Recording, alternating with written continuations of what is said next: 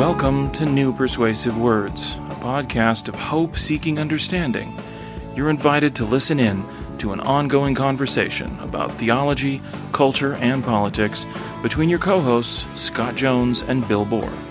Regardless of topic, Bill and Scott offer intelligent insights and critiques, sometimes funny, occasionally contentious, but always remaining friends. Now, here are Scott and Bill. Welcome back to the show. This is episode 274, if you can believe it. I'm Scott Jones. And I'm Bill Bohr. If you can believe that. Yeah, well, I can believe that. How come your lines are bigger than my lines? I mean, not that size matters. It's probably a combination. We're talking about the audio. It's probably a combination of... You talk loud. Is it? It's louder, and my voice also probably, it tends to, with the volume also comes a lot of highs and lows. In other words, you're saying that I'm a more stable voice than you. I have timba. I did this there's this great place, the Bowmansville Tavern, I think it's called, it's in New Hope. New Hope, a fun place. A little too crowded sometimes in the summer. It is. Yeah. But it's fun. But it's outside New Hope, and they do like live piano karaoke. And I sang, what did I say? I sang Harry Connick Jr. or something. I forget. And this old guy said, "You have nice timba, like Perry Como." Yeah, I must admit, I've known you a long time, and your relationship with karaoke is still something that just totally fascinates me. I love it. Yeah. I love karaoke. I think it's awesome. Is it on film? We actually did a duet one time. Yeah. It's on film. Yeah, somewhere. Yeah. Probably, best lost. Well, we're coming into the end of summer, and we were thinking about a couple different ideas. You did a great interview on Give and Take about a wonderful book that. Yeah, it should come out today.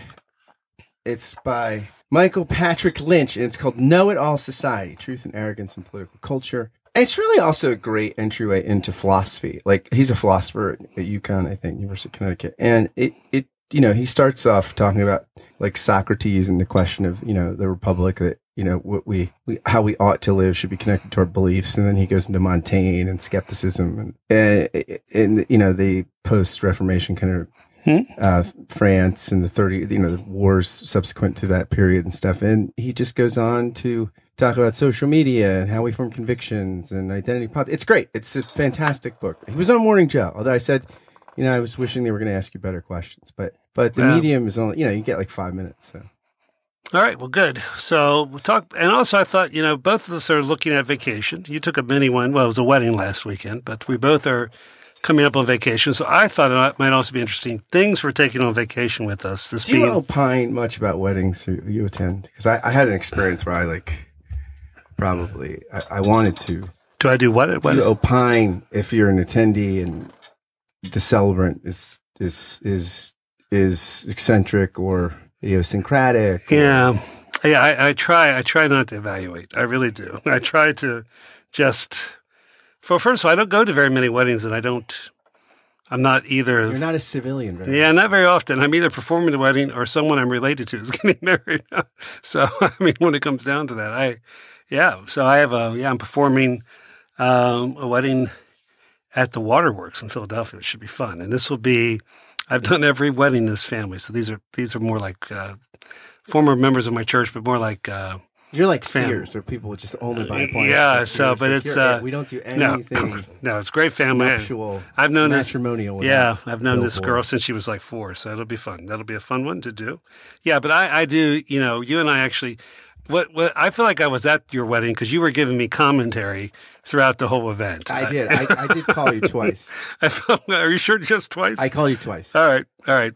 Okay, but you did. You were giving me a little commentary, and your father-in-law saved the wedding. I thought my father-in-law gave this speech. I think my mother-in-law is going to put it on her WordPress, so I will link to it. It was so meaningful about the meaning of marriage and the nature of forgiveness and the equality of an enduring marriage. That was, I thought, so incredibly profound. It was just so great. Yeah, well, that's good. Yeah. Well, I'm getting ready to go to Greenland to do some advanced scouting for land. For my vacation. So Trump said he was going to buy Greenland. That's what he did. Greenland, right? Yeah. That was news to Denmark. They didn't know that it was for sale. So Why did he want to buy it? I don't know. I think it was a distraction thing, to be totally honest with you. But I'm getting ready to go on vacation. You think it was, where Greenland is really valuable in risk because Yeah. it's a bridge to North America, or it's part of North America, but it's like if you control North America, you have to protect all those troops. You have to load on the Greenland border. Greenland and also Alaska. And Mexico. You need guys in parka Yeah.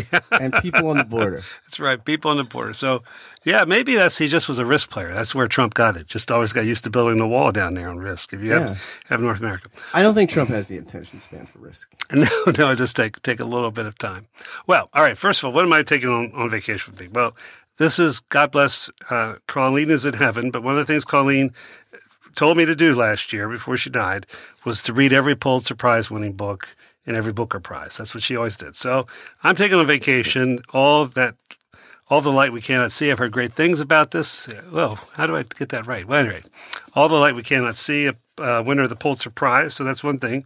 I've been working on my poetry. So I'm taking Jared Manley Hopkins along. I've been reading a little bit of that. You have to take him in very small doses. I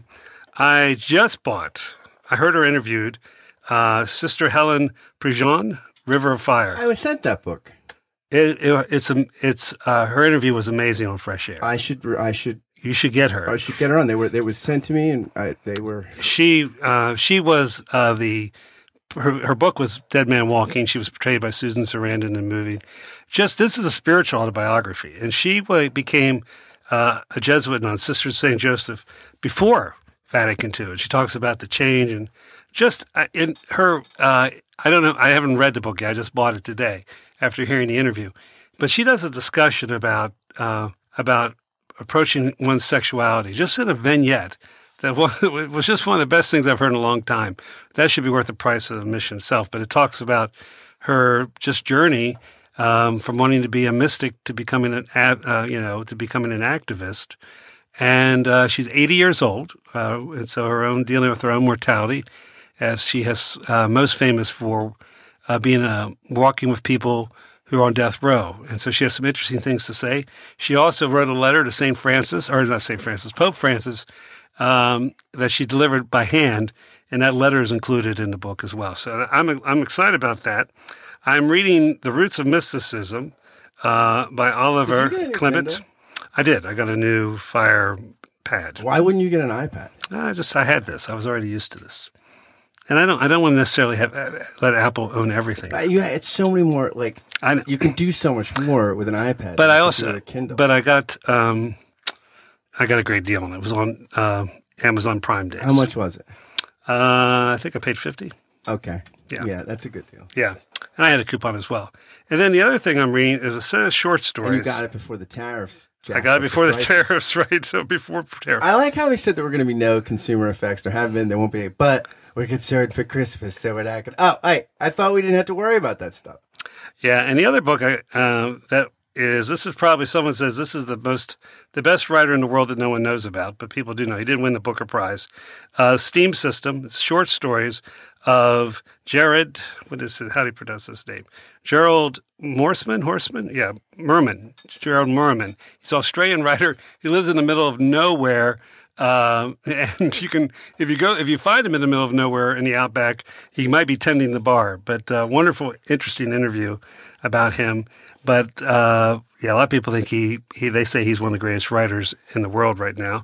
Interesting guy. So that's what I'm taking with me, book-wise. I'm also going to take my mandolin along with me. I have not been playing my mandolin for a while. Yeah, interesting instrument. So I just got a renewed interest in bluegrass music, which is hillbilly soul music. Balsam Ridge, if you're looking for a new bluegrass band, I'll be taking their entire collection with me on my Apple Music. So I'm kind of looking forward to reading, relaxing, enjoying nature, and maybe... Where are you going? Block Island, up off the coast of Rhode Island. It's actually where David Berrigan was arrested. He was hiding out with William Stringfellow. Berrigan, of the great, the Berrigan brothers who were anti-Vietnam. Are you going to go on the run? The run? Yeah, I mean, are you going to hide out? I could. I'm going to retrace. I'm going to try to find... Stringfellow is buried on the island, so I'm going to try to find William Stringfellow's grave. A guy who was really influential to me, with me in the early I cut my teeth a Is he little bit. buried anonymously? Who?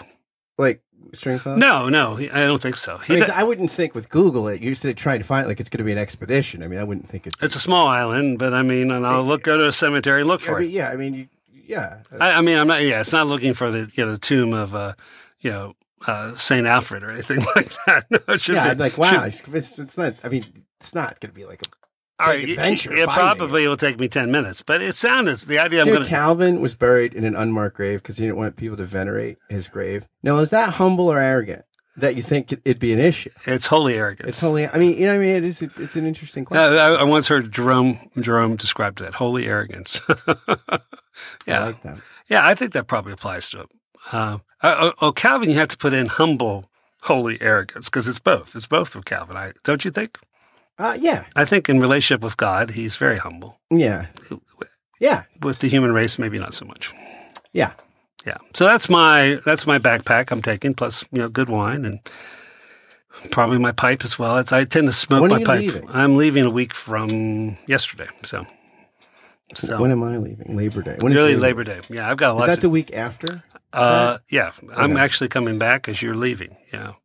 So, yeah, a lot of stuff to do before then, in the middle of writing some grants and things. But anyway, that's I'm kind of looking forward to getting away, and that's what I'm taking with me. So there are my book recommendations for the end of the summer. I have no idea yet what I'm taking. Well, you read all the time. I'm also, it's an old book, Ann Diller's Pilgrim Tinker Mountain or Tinker Creek. No. It's absolutely, she won a Pulitzer for it back in the 70s. It is some of the most beautiful writing I've ever read. It's amazing. Yeah. Anyway, I'm working through that too. I read that almost devotionally, just small segments of it because the language is just so rich, and her own kind of spiritual musings about walking in nature and having a relationship with the land. That's actually, Hopkins did the same thing. Part of his Jesuit discipline, he would take a walk and be engaged with nature as a form of meditation. And of course, it shows up in his poetry and his theology as well. So it's really kind of this idea, and Christine Sign, it's interesting. A lot of these things are converging for me because Christine Sign says that's what her and Tom do every day. They take that walk. Right, they take that walk. I like that. That's, I might do some walk on the beach. I like that kind of nature, beach walk. So again, like I said, you read that many books every day, I think. So, on a streak, sometimes a book a day. I mean, it's like grad school sometimes. That's one of the best things I learned in graduate school, how to read a book, how to read quickly. Yeah. Quickly. I think it's a great and thing I think to learn. I think with give and take, it's part of your vocation as well. I mean, it's part of your work. It's part of what you're supposed to be doing here in the world. Yeah, it's fun. By the way, we are kicking around adding a new podcast to the Scott Jones Network. SJN, it'll be like TBN. Oh, yeah, the test. What if we got gold chairs? That'd be very cool. We could just put gold chairs behind us. That'll be easy to do. Yeah. So my good friend Don Baker and I are kicking around the idea of doing a occasional podcast on ministry. So you could analyze wedding services. We may wait till season 2 to do that. I could do that. Although, it's something. It is wedding sermons and funeral sermons. Maybe two of the opportunities for us to do the most important ministry we do in ministry. Yeah. And I don't remember learning that in seminary. And I cut a lot of those preaching classes. So I will be honest about that. I mean, I took one preaching class and I didn't take any other. Although I enjoyed it. The woman that taught it, Teresa Strickland, was fantastic. But I just didn't like that. I mean, I had Tom Long. I liked listening to him talk. It's hard. I mean, it's very interesting because, Tim Keller has this D-Min module he did. I got a PDF of. And, he would do this preaching, January D-Min course. And it has, almost nothing about technique in the whole module. He just doesn't talk about technique really at all. Yeah. He talks about, missional context. He talks about biblical theology. He talks about how you relate indicatives, imperatives. He talks about how to, the gospel and all the Bible. He talks about, but there's no 3 points, do that. He's sense, which I like because I think that technique stuff is often the most subjective. It's the stuff that can change the quickest. Yes. That, depending on context, like it's the stuff that I think is the least transferable. Well, there was a time in Princeton where they certainly had a template that you were supposed to fulfill. Yes, there was. Yeah, and there still is. Well, funny thing, they had those speech labs when I was at Princeton. And, I'd given more than 100. I'd given hundreds of kids talk, which was different than sermon, but I think harder. At any rate, before I got to Princeton. So I was used to public speaking. And so we had this 1 credit speaking module. You're supposed to do, dramatic readings. And they had, at that time, they still had guys that were, old guys that had done radio in New York coming in. Yeah, that's awesome. Yeah, you're right. Well, so I was a busy I was working. I had 2 kids. So I was, I was doing a couple of jobs. It was pretty intense going to school and at Princeton, trying to keep my family together. And so how I prepared for the class, I'd walk through the library on the way to the speech class and pick something up and then just read it without ever looking at it. Okay. And I did that for, the first month or so of the class. Then I had to sit down by the professor after having done one of my presentations, and I saw he put a grade on there. And I go, we get graded for this? And he goes, yes. And I actually cared about my GPA at Princeton. So I started preparing. At the end of the class, I said, I don't know what you did halfway through, but you were one of the most improved students. I didn't know it counted. I didn't know it counted. Hey, that's something you should, is this going to be on the test? I didn't know that. But at any rate, well, I teach. One of the craziest things is I teach homiletics to Buddhists every other year to Buddhist priests in training. And I did do a unit on, and again, they do a part of the class with a Buddhist priest, obviously the liturgical and service part of it, but I do the homiletics part. And I did have them both, I had my students prepare both a funeral and a wedding meditation, which that doesn't happen real often that they get to do that. But increasingly, this is a Buddhist group that is really working on their North American context. So there's kind of an expectation in North America for there to be these kind of things. So it was pretty fascinating. George Takei is a Buddhist. He was on Howard Stern, and he was talking about, they were asking if he would go to Shatner's funeral. He said, I do go to many people's funeral. He said that, and he asked if Shatner went to Nimoy's funeral. He said, I assume so, because, they're both Jewish, so maybe there's that connection there. And we're like, what do you mean? How religious, do you think they are? And Howard goes, Robin goes to every black funeral in New York because she's got that connection. Well, Leonard Nimoy was observant. He was very, he was very observant. In fact, the Spock, the Live Long and Prosper with the fingers part, that is called the Cohen blessing. Yeah. He made it up. He's like, we need a salutation for this alien ambassador. A handshake won't do. So he's like, what about this? The Cohen blessing. So I didn't know that. Yeah. I know it now. I want to take a brief moment to ask you a quick question. Do you like this podcast? Do you enjoy it? Do you look forward to listening to it while you do a morning, afternoon, or evening routine, or while you're exercising, or while you're caught frustrated in traffic? Do you tune into it because of the conversations you find here? If the answer to the aforementioned questions is yes, or even just a solid maybe, would you do something for me? Would you consider becoming a Patreon sponsor of the podcast for just $5 a month or more? It's for a good cause. You can help this podcast and one of the many others I do keep going, and you can help launch several other podcast projects I've got in the works. So I invite you to be a patron through Patreon of this, which I think is an art form you're enjoying and will continue to enjoy. Again, any contribution is welcome, but for $5 a month, you will get a shout out on the thank you roll call, which begins right now.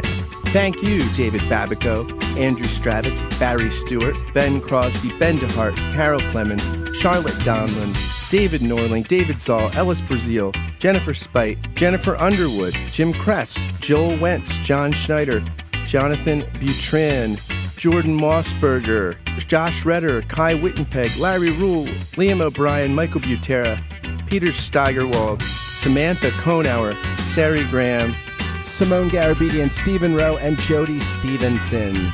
If you want to join these patrons through Patreon, just go to patreon.com/Scott Kent Jones. Thanks again for listening, and now back to the show. Yeah. So I'm not going. I was tempted to talk about Israel today, but I'm not going to. Israel. Yeah. At any rate, so You're not boycotting anything. I'm not happy, but I'm not boycotting anything. So identity politics. By the way, Kenneth Tanner's watching. I hung out with him in Michigan. Yeah. It's such a nice time hanging out. He sends his regards. Yeah, And, I would like to get to He know was Ken. great. He was. It was so fun. It was just like it was like not missing a beat. And, it was the first time we'd ever hung out in person. It was we went to a nice place called the Pumpkin Cafe. It was great. So Ken in real life is as engaging and deep as he is. There's more to him than meets the eye. Unlike me, where there's less. I don't think that's the case. Anyway, So I said one thing I wanted to talk about today. I'm about you. I'm not. This is one of the best things in this book, Know It All. He has this chapter on identity politics. He talks about how there's a difference between like a kind of identity politics that's just about the politics of recognition in a pluralistic democracy, that people are different. They're different groups, and some groups are privileged and some aren't, and there sometimes works out to be oppressive relations and things like that. And he talked about also the epistemics of position, like knowing from being situated somewhere. Like even Locke said, once you've tasted a pineapple for the first time, you have a advantage position over someone that hasn't. Something right. And he talks about how none of the feminist critical theorists that developed these ideas were utter subjectivists and thought that there's no truth except my truth and from my position, but that there were critics on the right and the left that worried that this could become an excess, and how when it does, that's what we're thinking of as identity politics, not recognition, representation, and understanding position and how you see things from a different point of view from your vantage point. But that, I thought that was an excellent sort of, and he just talked about how liberals can often wrap up with their identity. We're the party of knowledge and some of the problems. But really the whole book is about politics and identity and how there's a small section about identity politics, but the broader thing, he talks about things like how belief goes to conviction. And once it's a conviction, he has this great phrase, it serves to expand the self, and how we're people that are shaped by stories. And so with these convictions, they're often connected to our tribe. And so these convictions form part of ourself, which makes them hard to be critical about. And right. Because you feel like you're losing part of yourself if you're self-critical about it. And he just does some great stuff about why we are and how the internet reinforces this. And it's just such a rich discussion. And it's a great book because at the end of it, if you read it and think, those people, you probably didn't get it because you're those. We're all those people, right? It's just so interesting how when ideas do identity work, it probably makes a distorted view of ourselves. It also makes it really hard to see and know the truth. We're talking about how at the end of the conversation now, like a sort of false tribal certainty thinks you can grasp the truth, where when you're really involved in inquiry, there's the sense that the truth grasps you, it's something outside of yourself. Right. It's just such a rich discussion about how our convictions shape ourselves and how we have, and it's interesting because he talked about two basic things like confidence and not wanting to be ignorant, which are good things. We tell kids, be confident. You don't want to be ignorant, but the desire to look confident on the group level and the desire to not look like you're ignorant often, create deleterious things at a more developed level.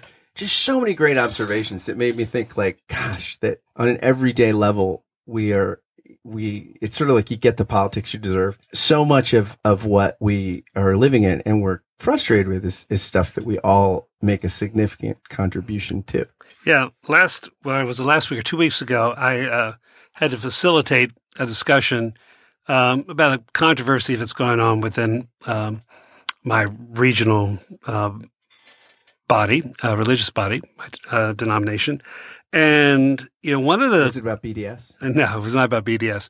But one of the issues is how big can the tent be?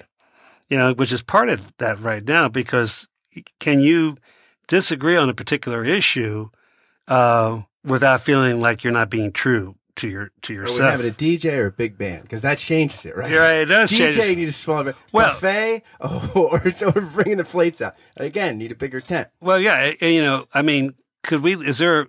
I mean, there might be, but do you think there are any relationships in the U.S. Senate right now that were like Orrin Hatch and Ted Kennedy? Probably not. I would that the idea that these two people, the most conservative at that point, considered the most conservative senator in the Senate, and the leader, if you would, of the liberal wing of the Democratic Party, were best friends. Do you think Ted Cruz sits alone at lunch a lot? I think he does. Although I have to say, Ted Cruz made some of the most sense when he criticized both Netanyahu and Trump with this whole thing about banning these congressmen from coming to Israel.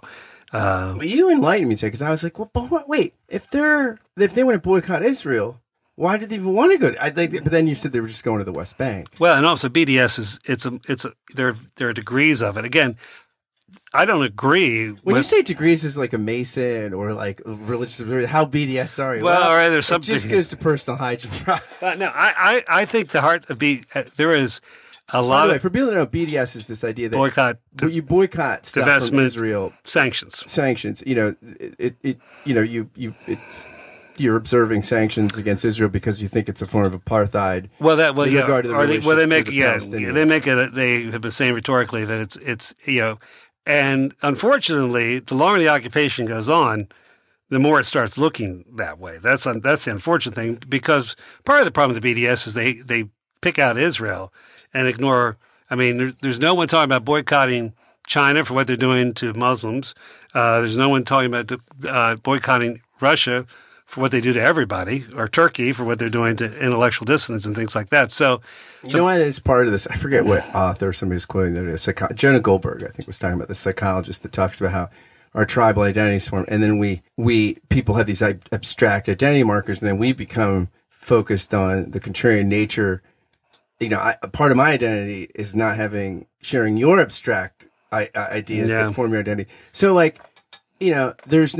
because nobody's in American politics is pro or sympathetic to what China's doing to Islam. Well, you can't be like, well, the we're against it because damn Republicans. Like, if you don't, it's better if it's politicized. Like, if it's politicized, people care. So because it's a it's become a right-left issue where you side on the Palestinian-Israeli conflict, then it heightens emotions. Whereas, unless you can think somebody's a jerk, related to the suffering, you don't care about the suffering. Well, and just again, I don't want to get, but I know more about this subject than I want to. I actually authored an overture against BDS that was passed by a national denomination. So I've spent over 13 years dealing with this issue.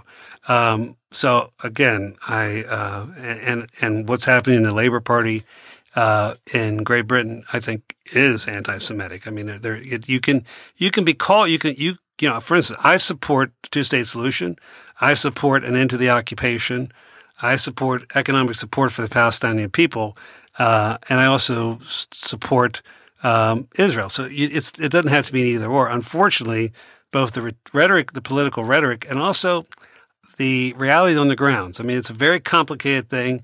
The instability that, in part, the United States caused, and the repercussions of all of that have made a volatile region even more volatile and unstable. So it's a complicated thing. But my whole point was that these are two U.S. Congresswomen, and they represent the United States of America.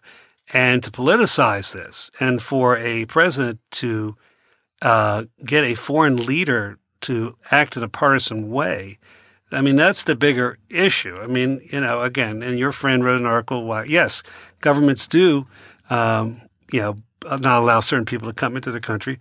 I took great issue with one of his examples. England would not let Donald Trump in. But anyway, what I'm saying is, so I understand nations do this, but this isn't just about the fact that these women support BDS. These are U.S. congressmen or congresswomen, and that's very problematic. And the fact that they're both the only Muslim women representatives in Congress, and you tie that with them being singled out, and they're women of color. There's a whole bunch of problems with this. And, maybe hopefully Netanyahu will not be prime minister after next month's elections. But nonetheless, Netanyahu, though, is the ultimate political survivor. He is a survivor. He's a survivor. He is a survivor. I will give him that. But part of his survival has been just the other disarray of the Labor Party, the left wing, and left of center in Israeli politics, which is complicated. Part of it's corruption. Part of it is just the what the Second Intifada did to the psyche of Israel, and it took the life out of the peace movement. Lots of different reasons. What if we had a two-state solution in Pennsylvania? Like just had Philadelphia and Pittsburgh and the rest of it? We kind of do have a two-state. Yeah, we kind of do have a two-state. It's not recognized. Yeah, I've got a passport. I was in the other state, like going to Michigan. Well, yeah, I have a passport to both parts. Yeah. You visit the other state all the time. I can speak Philadelphia. I speak Pittsburgh. I'm a Pittsburgh Steelers fan, and I grew up in the Alabama part of Pennsylvania. So I'm maybe I should run for something. You should run for governor. Yeah, what an awful job. I think that would Pennsylvania. Yeah, but governor, I think it's just that's a hard. The governor of anything is difficult. Yeah. But then people could go, "Hello, governor." That would be the reason I'd do it. All right. Well, all right. Let's talk. What is a solution to identity politics? One of the things I threw at you coming over here, maybe someone like Joe Biden, who's not my number one candidate right now, but someone maybe like Joe Biden, who represents an era and whose temperament is one that does not like the identity politics. Could a President Joe Biden help this issue? Yeah, I don't know. I think we're like in more of a meta sort of cultural shift moment kind of need. Like I think that the stuff that, you might temper it a little bit, right? And maybe a President Mitt Romney would do the same thing. Well, yeah, President Mitt Romney would do, yeah. I'm just vanilla president. I'm just trying to say. I'm just trying to say what politicians kind of represent the best of the way it used to be, those pre-politics, Yeah, I think that it's interesting. Temperamentally, someone like Obama, is what this Lynch book's talking about. He's very self-reflective, very self-critical. And I think some of the toxic nature of our politics is just that, it's so tribal, and that tribalism reinforces, like human beings already have a tough time with critical reflection, just because psychologically it's hard. We have to meet, because you have an advanced and developed brain. So much of the work has to be done on intuition and snap judgments. So critical reflection is often very hard. Then when you reinforce it with the tribalism, then you get social media where the algorithms are predicting the stuff you want, so that you can then emote back to everybody, and all this stuff is you might. Well, I think that's part of why George W. is being reappraised, because he is a very humble, self-reflective person, and post-presidency also. The comparative to Donald Trump helps him as well. Yeah, but yeah, Idi Amin. Lots of people could be like, the comparison with Trump would help me. Come on, yeah. Warren G. Harding just moved a step up in purgatory. Yeah, exactly. Yeah. But I think it is. You and I. In many ways, this was more alive in church politics before it was surfaced, I think, on the national politics. To me, my entire career, particularly in theological education, this was in the 80s when I was going to seminary. This was the drumbeat at seminaries and graduate schools. Yeah, and right now it's the Democratic base, that is. The base drives every election, right? Primary. That's just the nature of the beast. That's nothing new there. But I think the hard thing is that you have the people that need to be won over, or the election would have gone really differently, save 80,000 votes in 4 states, right? And because of the Electoral College, right? You could say you like it or you don't. It's the reality right now. It's going to come down to a handful of states, and the dynamics of the race right now might be such that the primary base is pulling the Democratic discussion in a way that feels most alien and disconnected to exactly the people that Trump narrowly got to vote. They pushed him over the narrow margin of victory in the Electoral College. So, that could be this could be the way Trump gets reelected. Well, it also is in a way that democracy gets diminished. I sent you an article that you had read that we should talk about. Yeah, I read that article a couple years ago. Well, it was out last year. Yeah, he's from NYU or something. I remember reading that. Yeah, is that where he teaches now? But he's one of the leading Holocaust experts. Yeah, that's a great article. Yeah, we'll put a link to it on the show notes. But he there's two schools of thought about, well, there's more than two, but in Holocaust studies now, there's a sense that there was something, inherently German Christian about the Holocaust. Okay, there's something in that national identity. And this scholar, I can't think of his name. I'm sorry, I wasn't planning on talking about this. But he says now that there's a sense where that he gives an example that when they first started the death squads, they went and just pulled guys off the streets of Hamburg, which was mostly labor. Hamburg was one of the least supportive cities for Hitler. The poor and working class did not support Hitler. Hitler got he was the German capitalist is who really paid for Hitler in a lot of ways, and but his whole point is they took these guys off the street to be part of the death squads, I think in Lithuania, and the commandant says, "Listen, this is about what you're going to do, and if any of you don't think you can do this, you can opt out."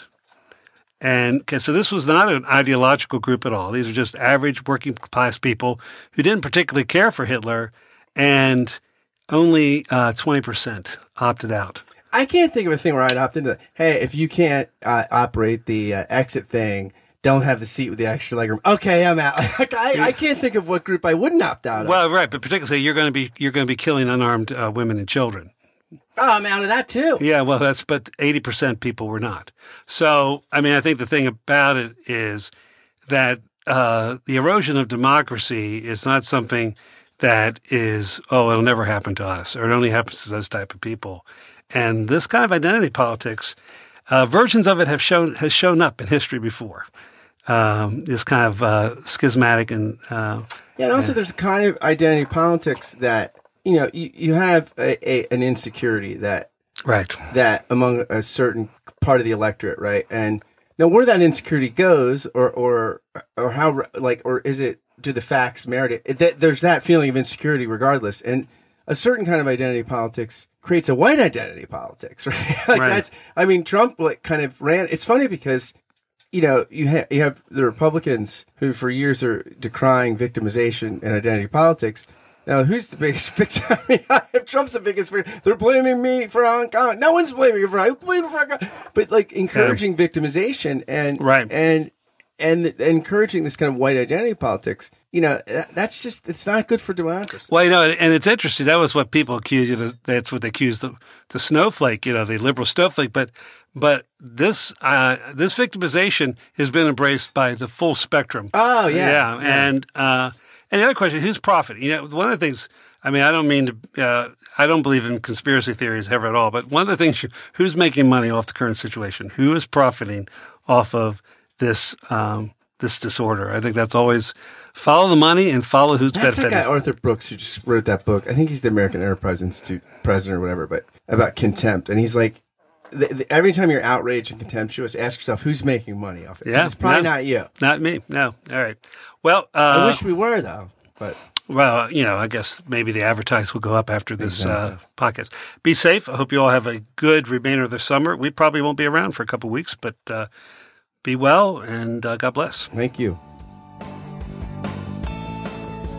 Hey, listeners. Thanks for joining us for today's episode of New Persuasive Words. Hope you enjoyed Scott and Bill's conversation and will join us back here next time. Until then, thanks for listening and God bless.